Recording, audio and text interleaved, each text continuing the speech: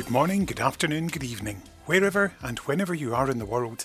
Thanks for tuning in and listening to the 35th Scottish Field podcast, released on Wednesday, February the 2nd, 2022. Thanks for joining us today. My name's Kenny Smith and I'm the web editor of Scottish Field. And over the next 40 minutes or so, I'll be telling you all about our latest issue, as well as meeting our two guests. Every month, Scottish Field brings you the best of all things Scottish: heritage, interiors, antiques, gardens, wildlife, motoring, whisky and country news, as well as interviews with famous Scots names. Our March 2022 edition is being released this week, in shops and online, and you'll be able to find it any day now, and we'll tell you all about it next week. You can find it priced £4.75 at www.scottishfield.co.uk/subscriptions, and you can also find it in all good shops, as they say.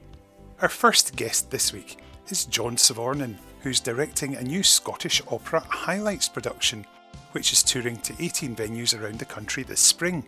Tickets are on sale now for the new vaudeville-inspired show.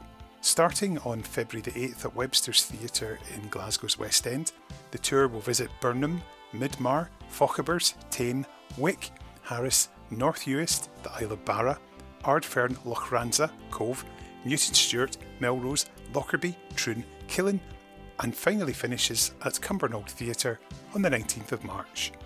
John directs a cast that includes Scottish soprano Monica McGee, former Scottish Opera emerging artists Margot Orsani and Sheng Zi Ren, who were both in Così fan tutte earlier in 2021, and Dan Shelby, who was in The Gondoliers in 2021. This is a great chance for audiences to see Margot and Sheng Zi perform in Opera Highlights, as they were originally scheduled to take part in the tour of 2020, which was cancelled because of the pandemic. The Edwardian-inspired production is an opportunity to hear a whole range of music in just one evening, curated by Scottish Opera's head of music, Derek Clark.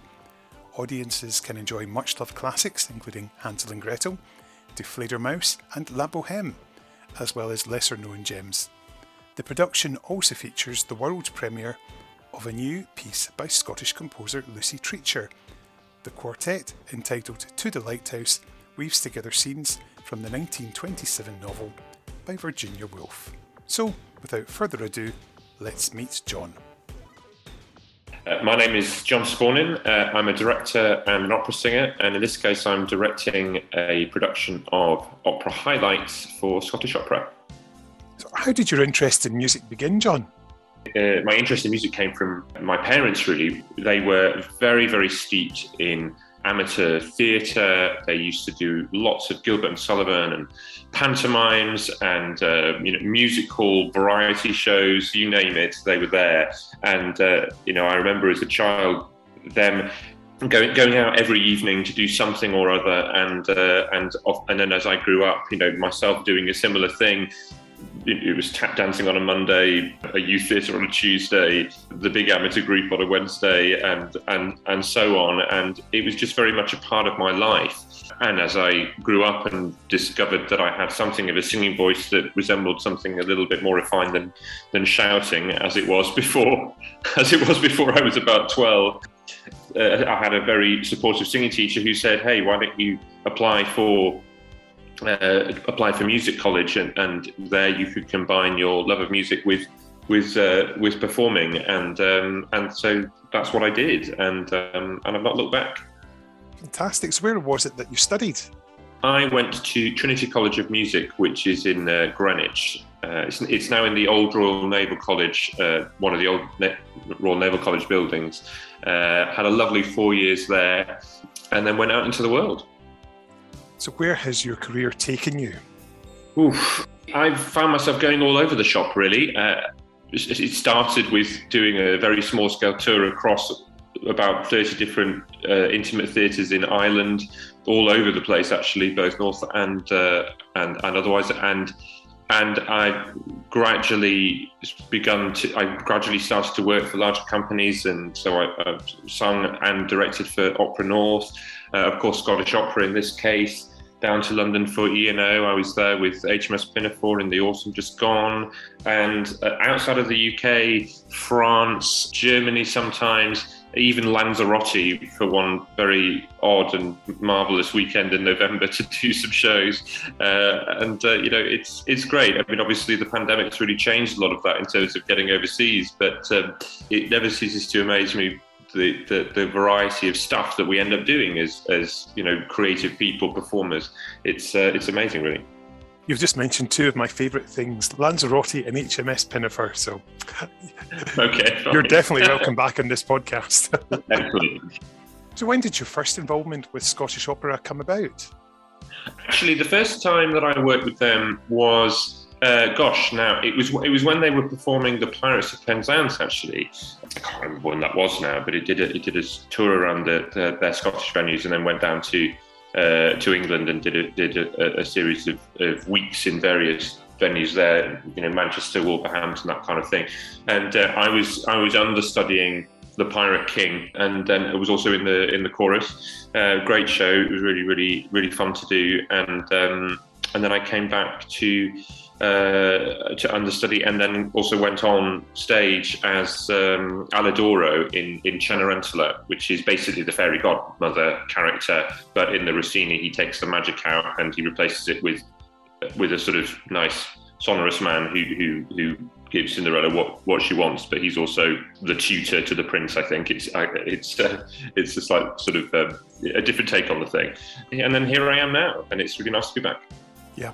And when you were doing Pirates of Penzance, did you find it is a glorious thing to be a pirate king? Yeah, absolutely, of course, always.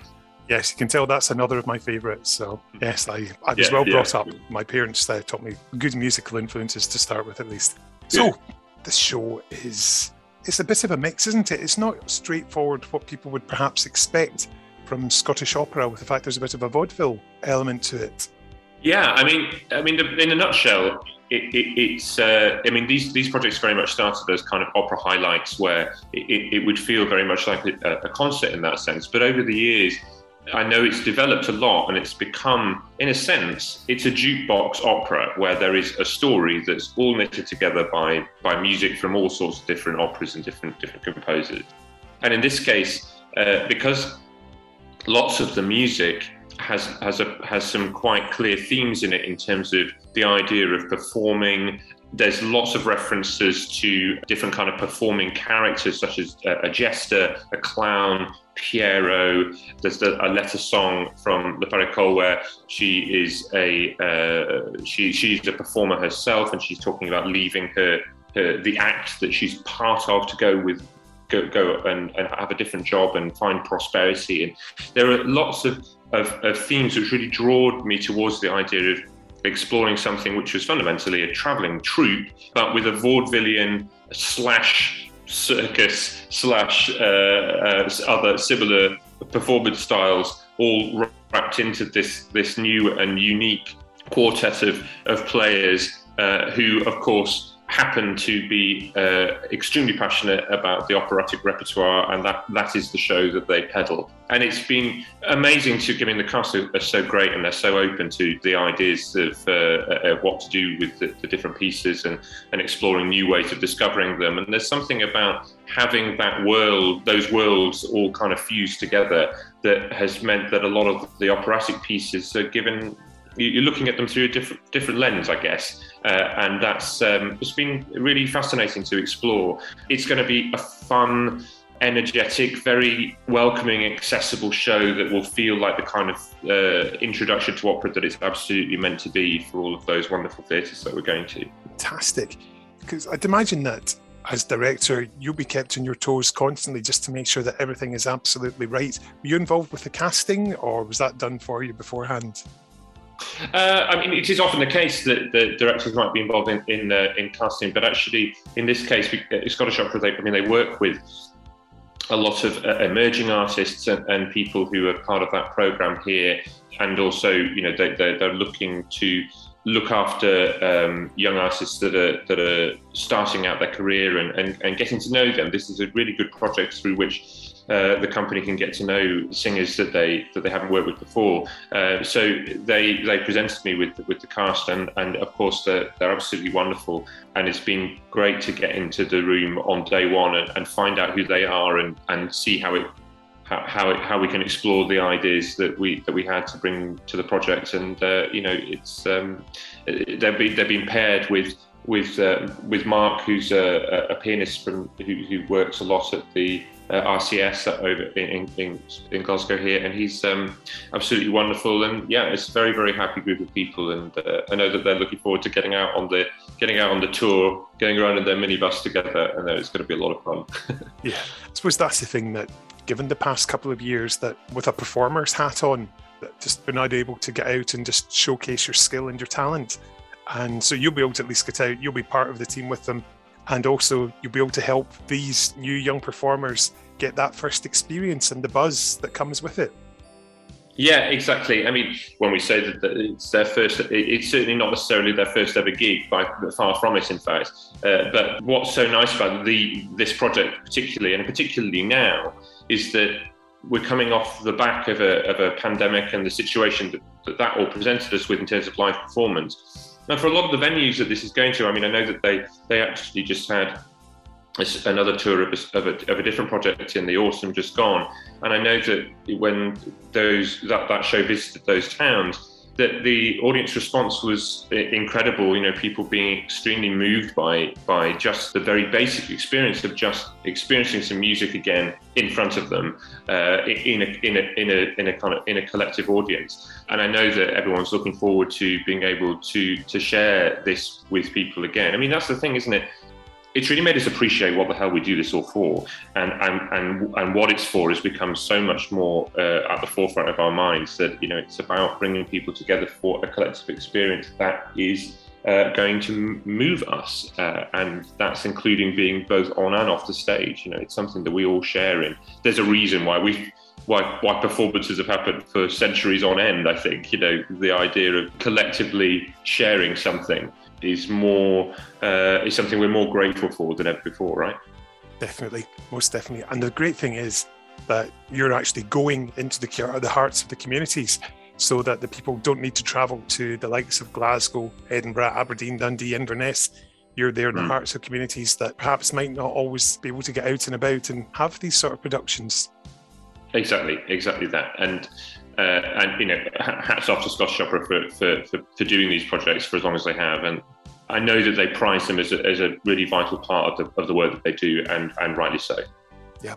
And what are you most looking forward to? I'm looking forward to getting into the theatre for the first time. I'm looking forward to getting to our first date, which is is not far from where we're rehearsing, actually, and us getting to put the lights on the stage, the costumes, and the scenery, get it all put together, and see all of the creativity that's gone into this all coming together. I'm also really looking forward to Monday, because that's the day when some of our touring set is going to come into the rehearsal room, which is really exciting for everybody. It will just give us that little extra lift as we get towards the end of our rehearsals. And I'm also really looking forward to seeing the show on the tour. I'm looking forward to travelling up to see it in some of the lovely venues that they're going to, and finding out how it plays with different audiences. It's a lot of the venues are so different that it's going to be really fascinating to experience it in different contexts. Fantastic. John, it's been an absolute pleasure. Thanks very much for chatting with the Scottish Reel podcast. My very great pleasure, and lovely to meet you. Thanks to John for taking the time to chat to us, and you can find the dates, ticket prices and venues for the show at www.scottishopera.org.uk. Now, our next guest is someone who was no stranger to the media through the 80s and 90s, and indeed the early 2000s, as the board of Walker Shortbread last week announced that Nikki Walker has been appointed their managing director with immediate effect. Nikki joined the family firm 25 years ago and was appointed to the board in 2007 as production director, and has been instrumental, working alongside his late father Joe, in developing the company's world-class facilities in Aberlour and Elgin. But of course, Nikki had a career of his own before joining the family firm, which was founded in 1898 by Joseph Walker in the Speyside village of Aberlour, with the ambition to bake the world's finest shortbread. Nicky's career as a footballer started in Leicester and took him to Motherwell, Glasgow, Edinburgh, Aberdeen, Inverness and Dingwall, as well as some loan spells to Burnley and Dunfermline, where he played for clubs including Motherwell, Rangers, Partick Thistle, Hearts, Aberdeen and Ross County, before retiring in 2002 after a short spell with Inverness Caledonian Thistle.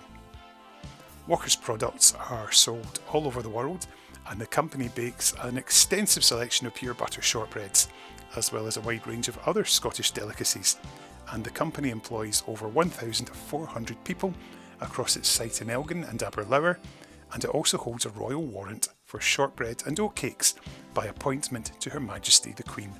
Coming from a baking family myself, with my great-grandfather having founded Nairn's Oatcakes, it was a joy to chat with Nicky, not only about the family business, but also as someone who's played for my favourite football team, Aberdeen, in the late 1990s. So, let's meet Nicky. Hi, I'm Nicky Walker. I'm the new Managing Director of Walker Shortbread, and I'm one of the family members, obviously, by my surname. Of course, that kind of gives it away. So thanks for joining us on the Scottish Field podcast. You're very welcome. I'm looking forward to having a chat with you, and with our backgrounds, there's a bit of similarity way back in the beginning. So I'm looking forward to chatting with you, Ken. Absolutely. I suppose that growing up, you'd have spent a fair time in and around the factory in your younger days, because I remember when I was small going into the old Nairn's bakery in Rutherglen, and the thing that really, is the overpowering thing for me when I think of that is the smell of the shortbread baking. Yeah, absolutely. I think people still say that now when they come to the village. It's one of the first things they comment on is the lovely smell. But no, you're right. I mean, the essence of a family business is just that. And you end up, if your dad needs help in the factory, if you're lying in your bed, then you've got to go and help him. And I still remember going slicing loaves with my dad on a Sunday morning, 5 o'clock on a Sunday morning. So yeah, we're steeped in the traditions of the business. It's quite incredible just how these things sort of just stick with you, isn't it? Even though that was 1979 when my family sold Nairn's, but I can still picture everything and I can smell it, and it's so vivid. You're right. It just becomes part of who you are. I think it's and I think even if I moved away from the village for a period, but coming back, it's still all these memories that as you're driving into the village, it's all these things that kind of get you excited about coming home again. So yeah, it's great. Yeah. I suppose that it must have been a bit of a surprise for the family when your career perhaps initially took you away from shortbread and into the world of football. Yeah, I think so. When I was going through school, I was doing my hires and my O levels at that time, and I was doing okay. But there was a lot of interest in football, and my sort of dad grabbed me at one time and said, "Look, you need to stick in here because there's a big wide world out there, and it's right to go and see that. I can't force you to come into the business will be here, but you've got to go and forge your own way in life." So he actually actively encouraged me to pursue my football career, with the understanding that if things didn't work out or in good time, I could come back and contribute to the business. So that's really what I did. Yeah, because I remember you first appearing in football sticker albums back about 1984, thereabouts, and showing up in Motherwell and then Rangers. Yeah, that's right. And I would like to know that there's none of those sticker photographs still on the go. They didn't do us justice, I think, back in the day. So it changed quite a bit since then. But no, it was great. It was great. How was it for you at first, sort of moving away from the village and then finding yourself in the big smoke? It was amazing. My first club was Leicester City. Back in those days, the 1980, I think it was. Travel wasn't what it was, and what it is now. And you seem to a big trip to Aberdeen was the day out for us to go and watch a game at Pittodrie or something, And then all of a sudden to leave home up sticks and be living in the middle of Leicester was quite a change. I think my mum bought me about 2 or 3 new tartan shirts for heading off in the big wide world, but they quickly got binned when I got to civilization, Of course, at Leicester, did you play alongside Gary Lineker? He'd have been coming through around the same time, I'd imagine. Yeah, absolutely. Yeah, there was a very good squad at the time. A lot of Scottish guys down there, and it's funny that there was an invite came through this week to go to a reunion for that group of people. So that's going back like 40 years. So that's on the 25th of February. We're meeting at the King Power Stadium. So I'm really looking forward to that.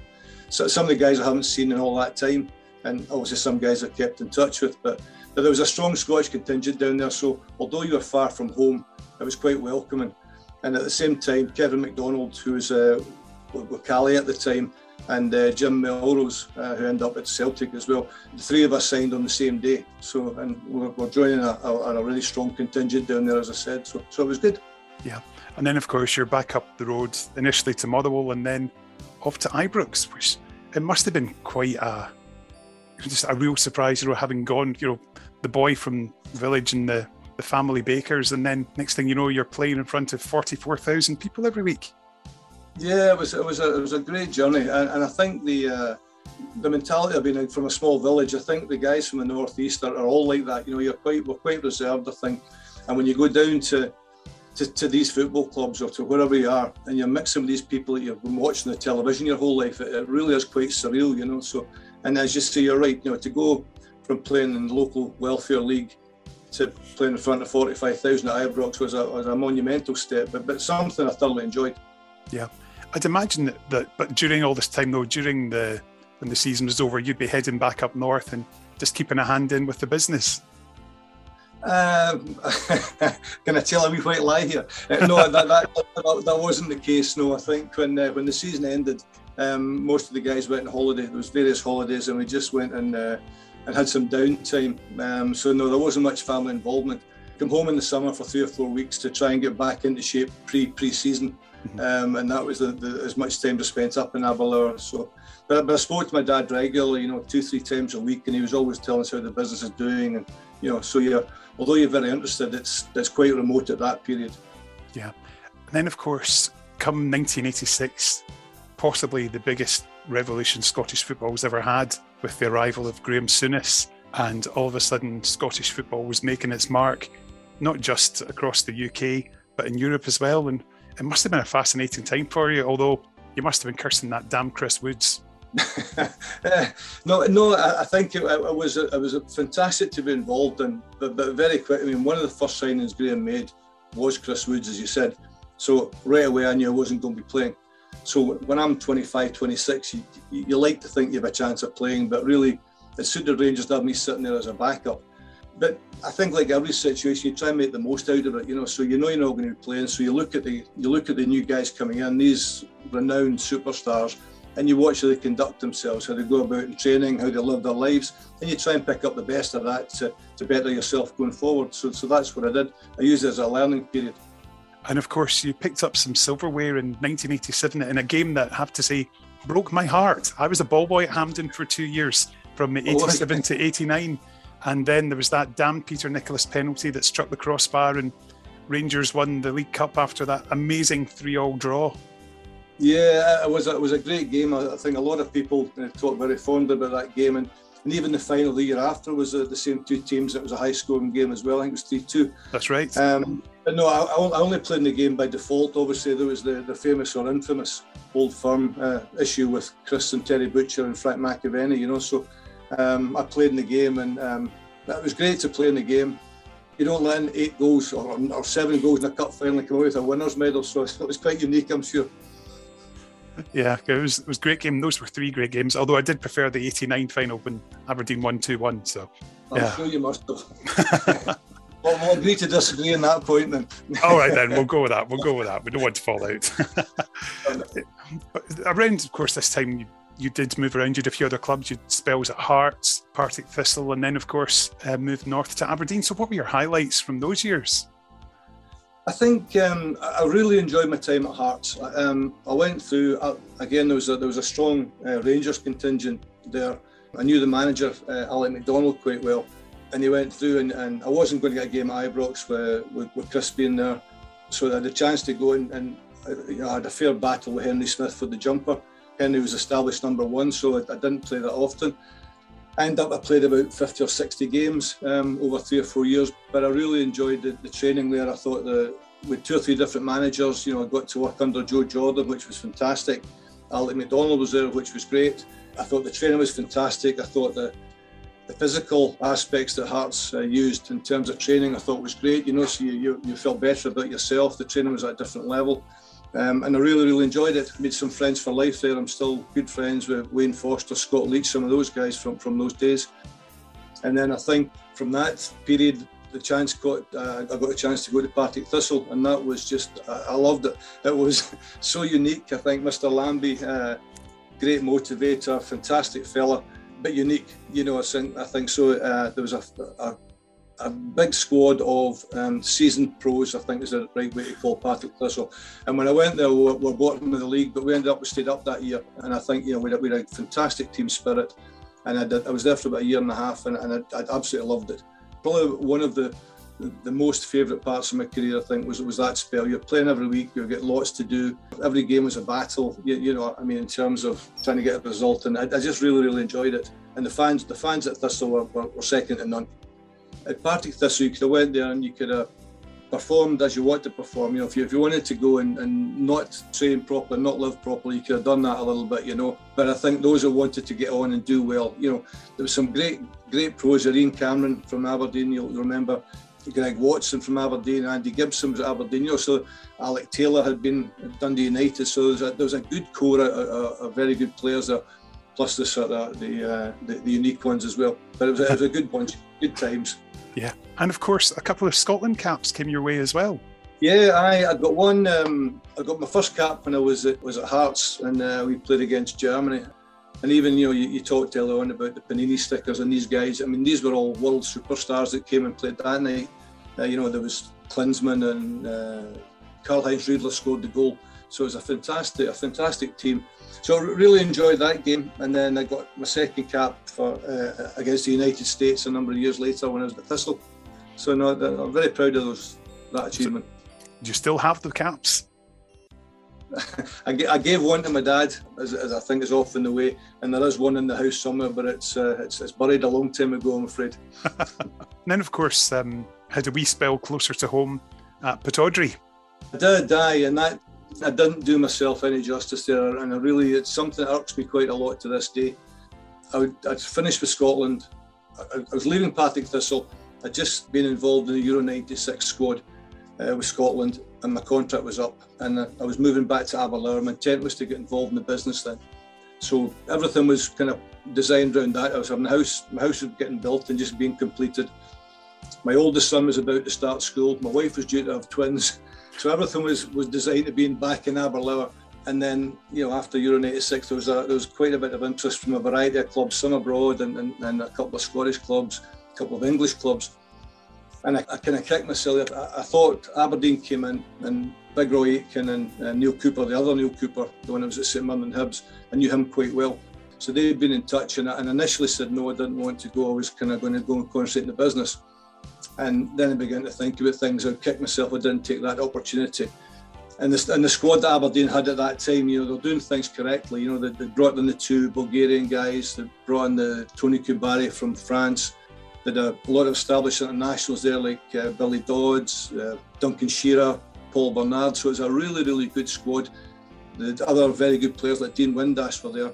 And then there's the young kids coming through, like the young brothers, David Rowson, Stephen Glass, So everything was there for that club to do fantastically well. And then if you add in the ones I haven't mentioned, like Stuart McKimmie, Brian Grant, Brian Irvine, right away you see it's a really, really strong squad.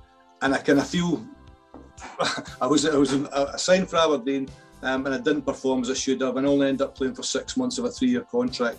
They signed Big Jim Leighton at Christmas time, so I was always going to be sort of second fiddle after that. So I decided to terminate my contract and move on with my life and get back involved in the business. But it's a regret because I have a real soft spot for Aberdeen. Watched the games as growing up as a kid. It was a chance to go and do something with a big club at the right time in my career, and I didn't take the opportunity. So it's a wee regret I have. We'll have them for different things. But so before we move on to talk about the business, who would you say were the greatest players that you played with? Different. I mean, I think from the period at Rangers, I think it'd be wrong not to mention guys like Ray Wilkins. I thought he was a phenomenal football player. I thought like some Mark Hateley came in at the right time, a big presence. likes of McCoist as well talked about for a variety of reasons, but he was an exceptionally good player. I think the young kids coming through at Rangers as well, I think, Ian Durrant and especially Derek Ferguson, I thought were amazing players as kids. So they were great. Going back to my Leicester days, there was the great Eddie Kelly was there at the time, who'd been at Arsenal, so to play with him was amazing. One of my heroes growing up, I was a big Hibs supporter, one of my heroes was Bobby Smith. And Bobby Smith, who's sadly passed now, but Bobby was at Leicester, so I really enjoyed playing with him. Gary Lineker, as you mentioned earlier, was coming through and went on to bigger and better things. He went to Barcelona, I went to Ross County, so our past there's quite a bit, But no, so there's been some great players, and also playing against a lot of very good players in that as well. So no, there's been a lot of good players I've played with. Moving into the business side of things, what sort of things were you doing initially? Because I'd imagine that, of course, you mentioned earlier, your dad had kept you up to date with how things were going. So what sort of things were you doing initially? Well, I think that was one of the lessons I learned from my dad straight away. He said, come back in. He says, you've had a career, you're doing what you're doing. He says, that door's closed now. He says, that's finished. You're moving on now. And you can't, if you come in here with any airs or graces, you won't have a leg to stand on. People are in here working very hard, doing the very best they can. So I'm afraid to say for you, it's start at the bottom and work your way up. So that's what I did. I went and worked in the factories. I got given time to look about different areas, which I suppose is one of the benefits of being a family business. You time to go and look at different things. And then sadly, one of my younger brothers passed away with he had a brain tumour, and he was running one of the production facilities in Elgin. So when he passed away, there was a gap there, which my dad looked upon as an opportunity to get me ingratiated in all the ways of the company. So I was put down to run the Elgin factory for about 7 or 8 years, and that's where I was. Then from that, I came back up to Aberlour and was really in charge of looking after all the factories, and my title then was the production director. But with a family business, as you'll appreciate, there's more to the job than the title suggests, so you take on other responsibilities, like we source land, we build factories, all these things fell under my remit, equipping the factories, the staffing issues. So just a real basic and decent grounding for a business. And then I did that up until this latest move. Something that I always enjoy when I go on holiday is looking for Scottish produce. And of course, first one I look for is Nairns, of course. But it's always a joy to see Walkers there because, my God, I love your shortbread. You're saying all the right things. No, it is. You're right. And I think you can't help get a buzz from that. I think right now we're exporting to over 110 different countries. So whilst you're travelling, you're going through airports, my daughters in particular keep pulling me up. You go through an airport and you can't help going across and sorting the display out, and the girls are forever giving me a hard time for that. But you get a real buzz from seeing the product in the airports and everywhere really, but abroad especially. I mean, how big is the foreign market? Because I'd imagine, particularly, so we're talking just a few days after Burns Night, that there must be an extra wee surge in interest around then. Yeah, absolutely. I think the foreign market for us is very important, hugely important, and it's roughly 50% of our production. So it's a huge part of what we do. But it's what we export is pretty much 100% our brand. So it's all Walkers. Everything's the red tartan that we get a real buzz from promoting and putting around the world, and it's amazing to see that the different requirements in terms of packaging and legislation that has to be applied to all the different countries. So it's never a dull day in here, I'm afraid. One of my favourites around Christmas time is that a leading supermarket does milk chocolate dipped shortbread, and that is just heaven. And my big frustration is that I can't find it all year round. No, well, we do an all year round chocolate shortbread. It's not dipped; it's fully coated or half coated, but we certainly do that. And yet, I think.